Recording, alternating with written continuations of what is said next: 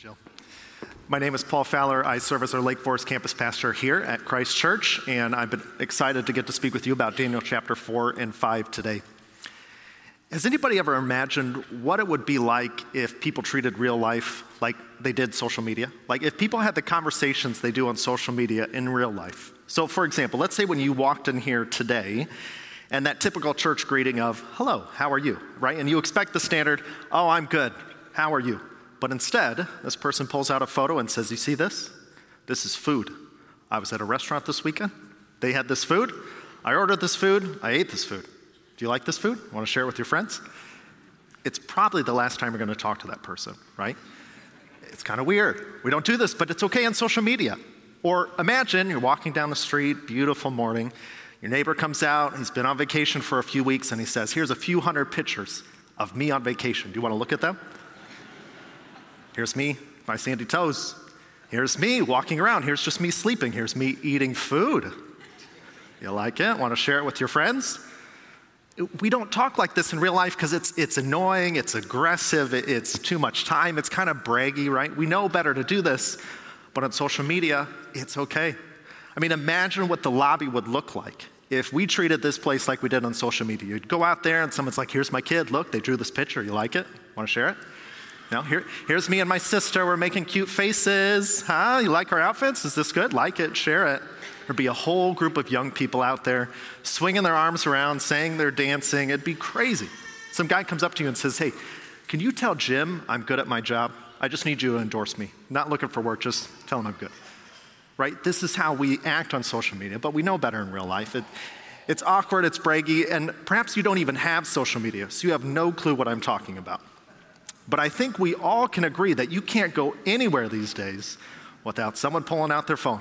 Got to get a picture, got to take a video. You know, concerts full of people watching concerts through their phone. You know, I was walking by a flooded street yesterday. I counted 10 people taking pictures of the flooded street. I saw people on social media posting about the flooded street that they saw. What is it that has changed about the world that we got to take the picture? We got to show that we were there, that we were doing something. Part of me thinks this is what's happening, is when we're out, we're thinking about the people that are in. We're like, oh, we're doing something fun. We're doing something exciting. I want everybody to know this is the great thing that I'm getting to do. So they got to post on social media. They got to take a picture. But when you're in, rather than enjoying your life, maybe just reading a book, taking a nap, right? No, you got to be looking at the people that are out. Got to like it. You got to share it. Got to be a part of it. What's so fascinating about this is how has the world changed so much that this is our existence? This is how we live. What is different? What's interesting is social scientists would say that kind of a byproduct of this behavior is the levels of narcissism, or we could call it pride, are statistically verifiably on the rise. Narcissism being this sense of entitlement. Look at me and look what I can do and look what I have. Or also narcissism, it's a lack of empathy. Who cares if I post this? Who cares if I say I get to do this or that? So the question we ask ourselves, what does it mean for us to live in a world where pride is good, where narcissism isn't increasing? And what's so fascinating is the levels of anxiety that people have in our culture that they are experiencing. Where is this coming from? If we're the people that get to do all these fun and exciting things and it looks like we're all having a great time, why are people so broken? Why are they so alone? Why are they hurting? So what does it mean for us to live faithfully in a world that seems like it has drastically changed? That's why we've been looking at the book of Daniel. We're going to be looking at Daniel chapter 4 if you want to turn there in your Bibles today. And what we're talking about is this theme of living in a new world. And part of the reason why we chose this theme is over the last 3 years of a pandemic, the last 5 years of crazy political turmoil, yet again, the last 10 years of changes on social issues back and forth, whatever it may be, you might feel like you're living in a new world. Like without even having to go anywhere, things have changed. Things are different. And how do we live as Christians to be faithful in this world? In the book of Daniel, they were exiles. They were taken from their land by King Nebuchadnezzar. They were forced to walk thousands of miles. Daniel's put into service. They had real hardship to get into a new world. We're not like that. We didn't have that hardship like they did. But for us, that feeling of things are different now. How do I live? What does it mean to be a Christian? How do I walk forward in this life? And one of those things that we have to consider about is the impact, or what it means for us to be in a world that lives where pride is okay and narcissism is growing. How are we those that walk faithfully? So perhaps you could say to study this today as we look at Daniel chapter 4, it's page 877 in the Pew Bibles, if you want to grab one there and look at it with me, is maybe we should learn from someone really humble, right? Wouldn't that be a good idea? If we're going to talk about pride, let's think about humility. So maybe we could look at Daniel. He's a great guy, he seems to be working well. Nebuchadnezzar is crazy, throwing people in fires. Last week we talked about that. But actually, what's shocking about Daniel chapter 4, it's not written by Daniel. It's part of Daniel's book, but it's actually written by King Nebuchadnezzar. The guy who made an idol, had people worship him, the guy who, yes, was throwing people in the fire, but they were spared because of God's power, that's the person that writes Daniel chapter 4. What's interesting for us is that doesn't carry as much weight as it did for the people of Israel at that time. For you to best kind of grasp what it would mean for King Nebuchadnezzar to be writing part of the Bible is imagine the person you most dislike politically. And I'm not talking about the person down the street or on social media that bothers you. I'm talking about the person in the office that you would most disagree with. And if I were to say to you, you know what? That person that you most dislike, they're going to come talk about God today. Would you stay? My guess is no. No one wants to hear from that person that we most dislike. That's what it felt like for the people of Israel. Wait, who is talking about God? He's ruined our country. He's ruined our place. Why do we want to hear from King Nebuchadnezzar? And he has a great story to tell us about pride and how God is the Most High.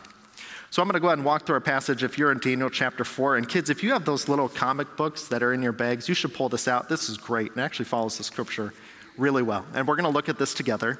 And what Daniel says most often what Nebuchadnezzar says most often in Daniel chapter 4 is that God is the Most High God. We're going to start here looking at verse 11. So King Nebuchadnezzar is talking to us, and he has this dream. And he has a dream about a tree. Kids, you see that in the book, the picture of the tree?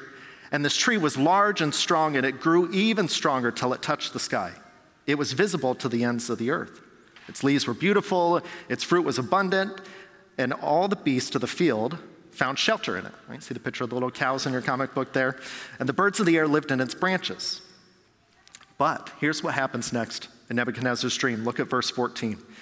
This angel comes down, this Holy One, this messenger, and says, cut down the tree, trim off its branches, strip off its leaves, and scatter its fruit. Let the animals flee from under it and the birds from its branches. But you see this picture of a stump in the comic book there. But let the stump remain and bind it with iron and bronze. Then it seems like this Holy One in this dream starts talking directly to Nebuchadnezzar. In the end of verse 15, let him be drenched with the dew of heaven.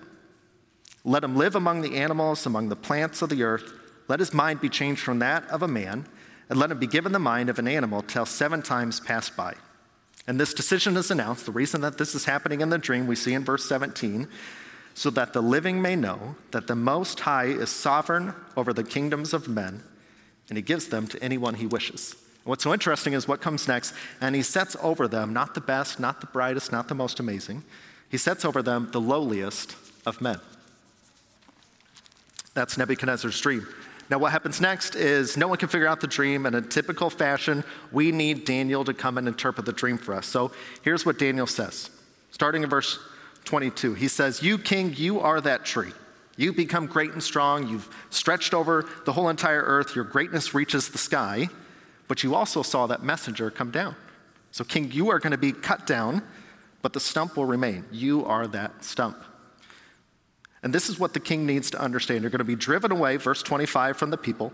You're going to live with the wild animals. You're going to eat grass like a cattle, be drenched 7 times until you acknowledge, a repeated phrase most often here, that the Most High is sovereign over the kingdoms of men and gives them to anyone he wishes. And this is till he acknowledges that the kingdom of heaven rules. So here's what Daniel does next. He's going to give a little bit of advice after the interpretation, and you see this in verse 27. Therefore, O king, be pleased to accept my advice. Renounce your sins by doing what is right, and your wickedness by being kind to the oppressed. You would think after that dream that maybe King Nebuchadnezzar would drastically change his ways, but you'll see in the comic book there, kids, or we see here, 12 months later, verse 30, he gets up on top of his palace, and he says to himself, is this not the great Babylon I've built as the royal residence? By my mighty power, for the glory of my majesty. Verse 31, and while the word's on his lips, the messenger comes down, says the tree is going to be cut down until he acknowledges that God is the Most High. Kids, you see this in the book. His hair grows out. The rain is drenching his head. His nails grow long, right? 7 times, probably 7 years that he existed in the wilderness. But, verse 34, at the end of that time, Nebuchadnezzar raised his eyes towards heaven. His sanity was restored. And he did what? He praises the Most High. Look what he has to say to him at the end of verse 34. His dominion is an eternal dominion. His kingdom endures from generation to generation. All the peoples of the earth are regarded as nothing. He does as he pleases with the powers of heaven. And the peoples of earth, no one can hold back his hand or say to him, what have you done? So his sanity is restored. And the final words that he gives us in verse 37 are, I, Nebuchadnezzar, praise and exalt and glorify the King of heaven, because everything he does is right, and all his ways are just. And those who walk in pride, the main problem of King Nebuchadnezzar, he is able to humble. So that's Nebuchadnezzar's dream, and when you're studying the Bible, you see a phrase that is repeated and repeated and repeated, right? Most High, Most High, Most High. Nebuchadnezzar wants you to get, Daniel wants you to see that God is the Most High God. So as we're living in a world where we are seeing increasing levels of narcissism, and it's okay to be proud, we have to understand that God is the Most High God. But my assumption is that if I were to do a survey of all of us here today, and I were to say, all right, we're going to rate God from pretty good to Most High, 99% of us are going to say, oh yeah, I know the answer to this one. Most High, we got the right answer, right? So probably most of us would not have any disagreement with this. The other 1%, maybe you're saying, well, I'm not sure if God exists. Hey, I'm glad you're here. Glad you're engaging with us. But what we're considering, if God is who he said he is, and if the Bible is his word, Nebuchadnezzar would want you to know, as it relates to pride, as it relates to living in this world, that God is the Most High God. But what does that mean for us if we already believe it? Well, I think what's most helpful for us is we consider what it means, and I have 2 points today, about God as the Most High God. It's not just how we think. Because Daniel's advice in verse 27 is not just, hey, every morning wake up and say God is the Most High, and then you're not going to have a problem with this at all. No, what he says, look at verse 27 with me. 2 things that are important here. Renounce your sins by doing what is right, and your wickedness by being kind to the oppressed. So we acknowledge the Most High God, first point, by doing what is right. It's not just a way of thinking, it has to be a way that we live. How do we live in a new world? We acknowledge that God is the Most High by doing what is right. What I think is helpful is if you look at verse 37, Nebuchadnezzar says this, I exalt and glorify the King of heaven because everything he does is right. It's interesting on the language there. He's not saying, oh, God is just so perfect. He does everything right. He's so good. No, everything he does is right. So there's a bit of nuance in there. What I'm trying to get at is if we think about God is the Most High, what we can't do is think that somehow morality exists out there in the universe. Like there is right and there is wrong, and God just always does the right things. He never does the wrong things. Actually, what we have to think of is God is the Most High, and because God exists, then there is morality. God is right. He doesn't just do what is right. Everything he does is the right things to do. That's why right and wrong exists, because he said it exists, because he made it into being. And so the problem is in our pride, or living in a world where we celebrate we are the decider, is if we view that God has an opinion on right and wrong and we have a competing opinion and we'll just see which one is right and who wins the end, that's pride. Rather than saying God is the Most High and what he says to do is the right thing to do. But how do we know what is right? Well, that's the good news about the word that he's given us. He's told us what's right. He speaks to us what is right.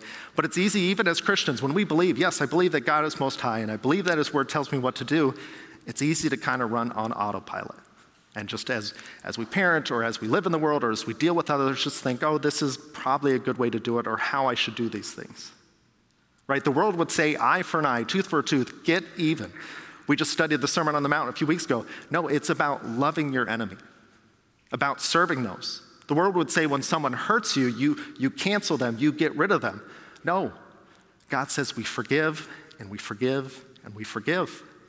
Think about raising our kids. Maybe this is the right thing, or I'll try this, or how about I do this, where God's word says, train up a child in the way he should go. He will not depart from it. We have to come back to God's word if we want to know the right way to do things. And even better than that, what's so beautiful about the gospel is that, yes, Jesus died on the cross and he rose from the grave and he's up in heaven and he says, look, I'm going to send the helper to come. And he's going to tell you what to do is right. About how often, as we live in this world and we think about how to engage with all the things that are going on, do we stop and say, okay, Holy Spirit, how do I act today? How do I respond today? How do I move forward with what's going on? We acknowledge that God is the Most High when we do what is right. And what is right is found in God's word. What is right is what His Spirit guides us and directs us. It's easy to fall in that rut of thinking we know right. But we have to live in a way that God is the Most High. What He does is right. He created right. The second point today is also from verse 27. In the second part there, he says, renounce your wickedness by being kind to the oppressed.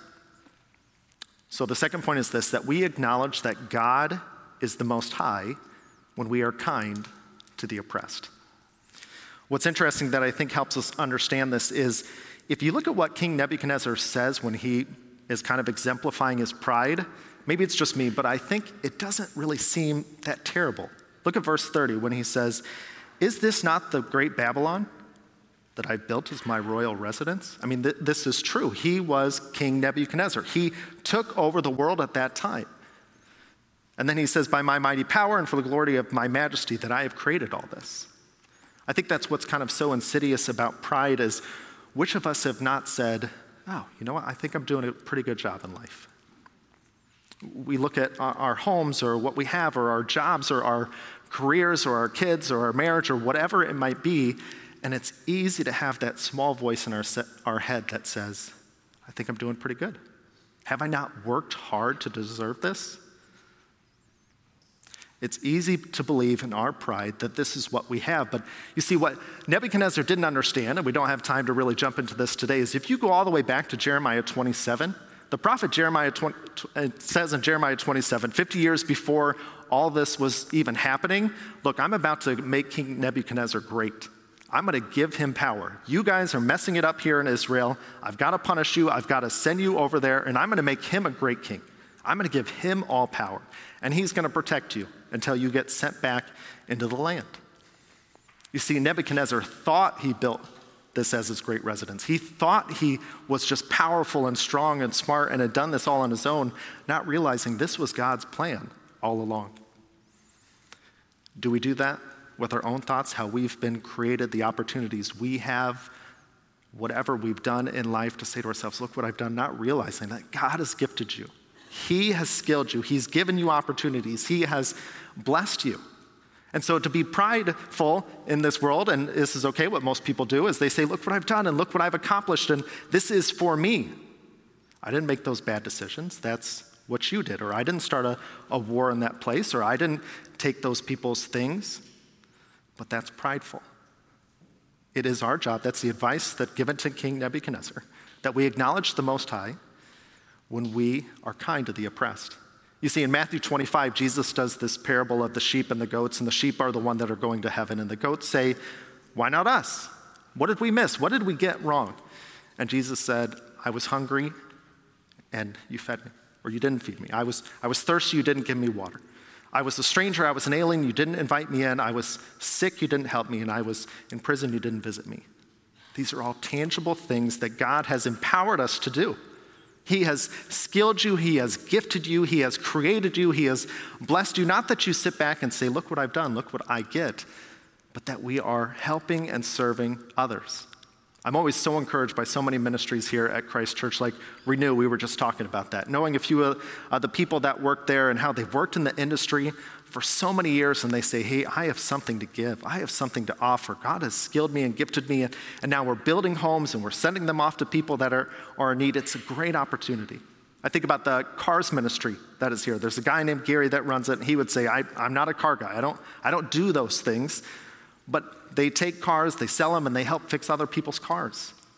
You see, God has given you time. He has given you resources. He has gifted you and skilled you in a way, not that you say, hey, this is all for me.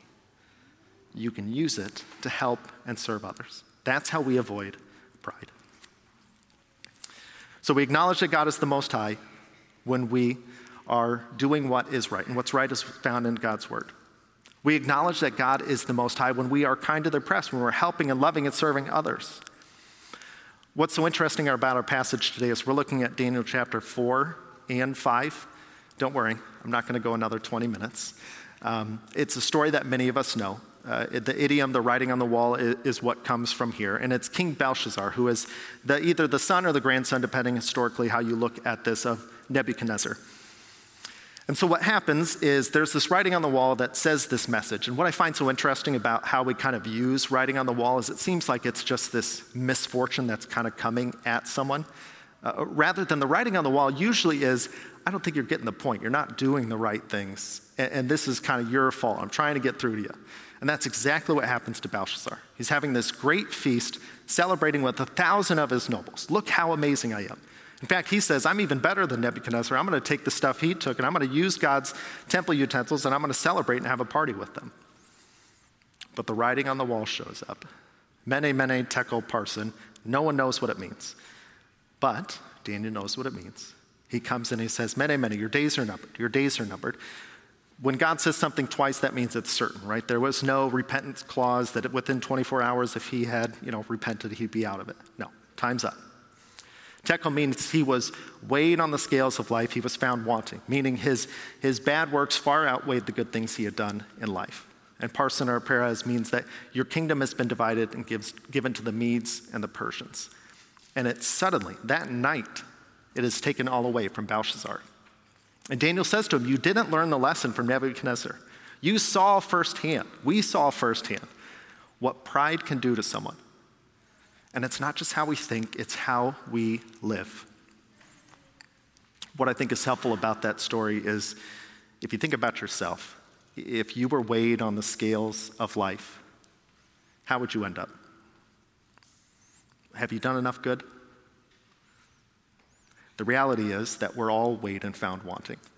None of us are good enough. I'm not good enough. You're not good enough. We're not good enough. But what's so amazing about God's mercy on us, as he said, I got this. And his grace far outweighs any of the bad things we've ever done and all the bad things we will ever do. That's why we believe in him.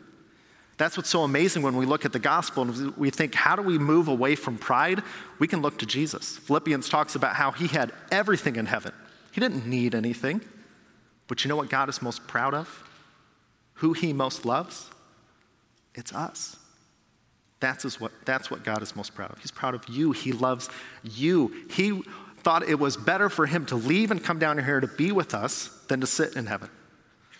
And what did he do? He washed the disciples' feet. He died on the cross in our place. A perfect example of humility, a demonstration of his love. So if he can do that for us, can we not say, okay, God, if you're going to die on the cross for me and you love me this much, can I not do it your way?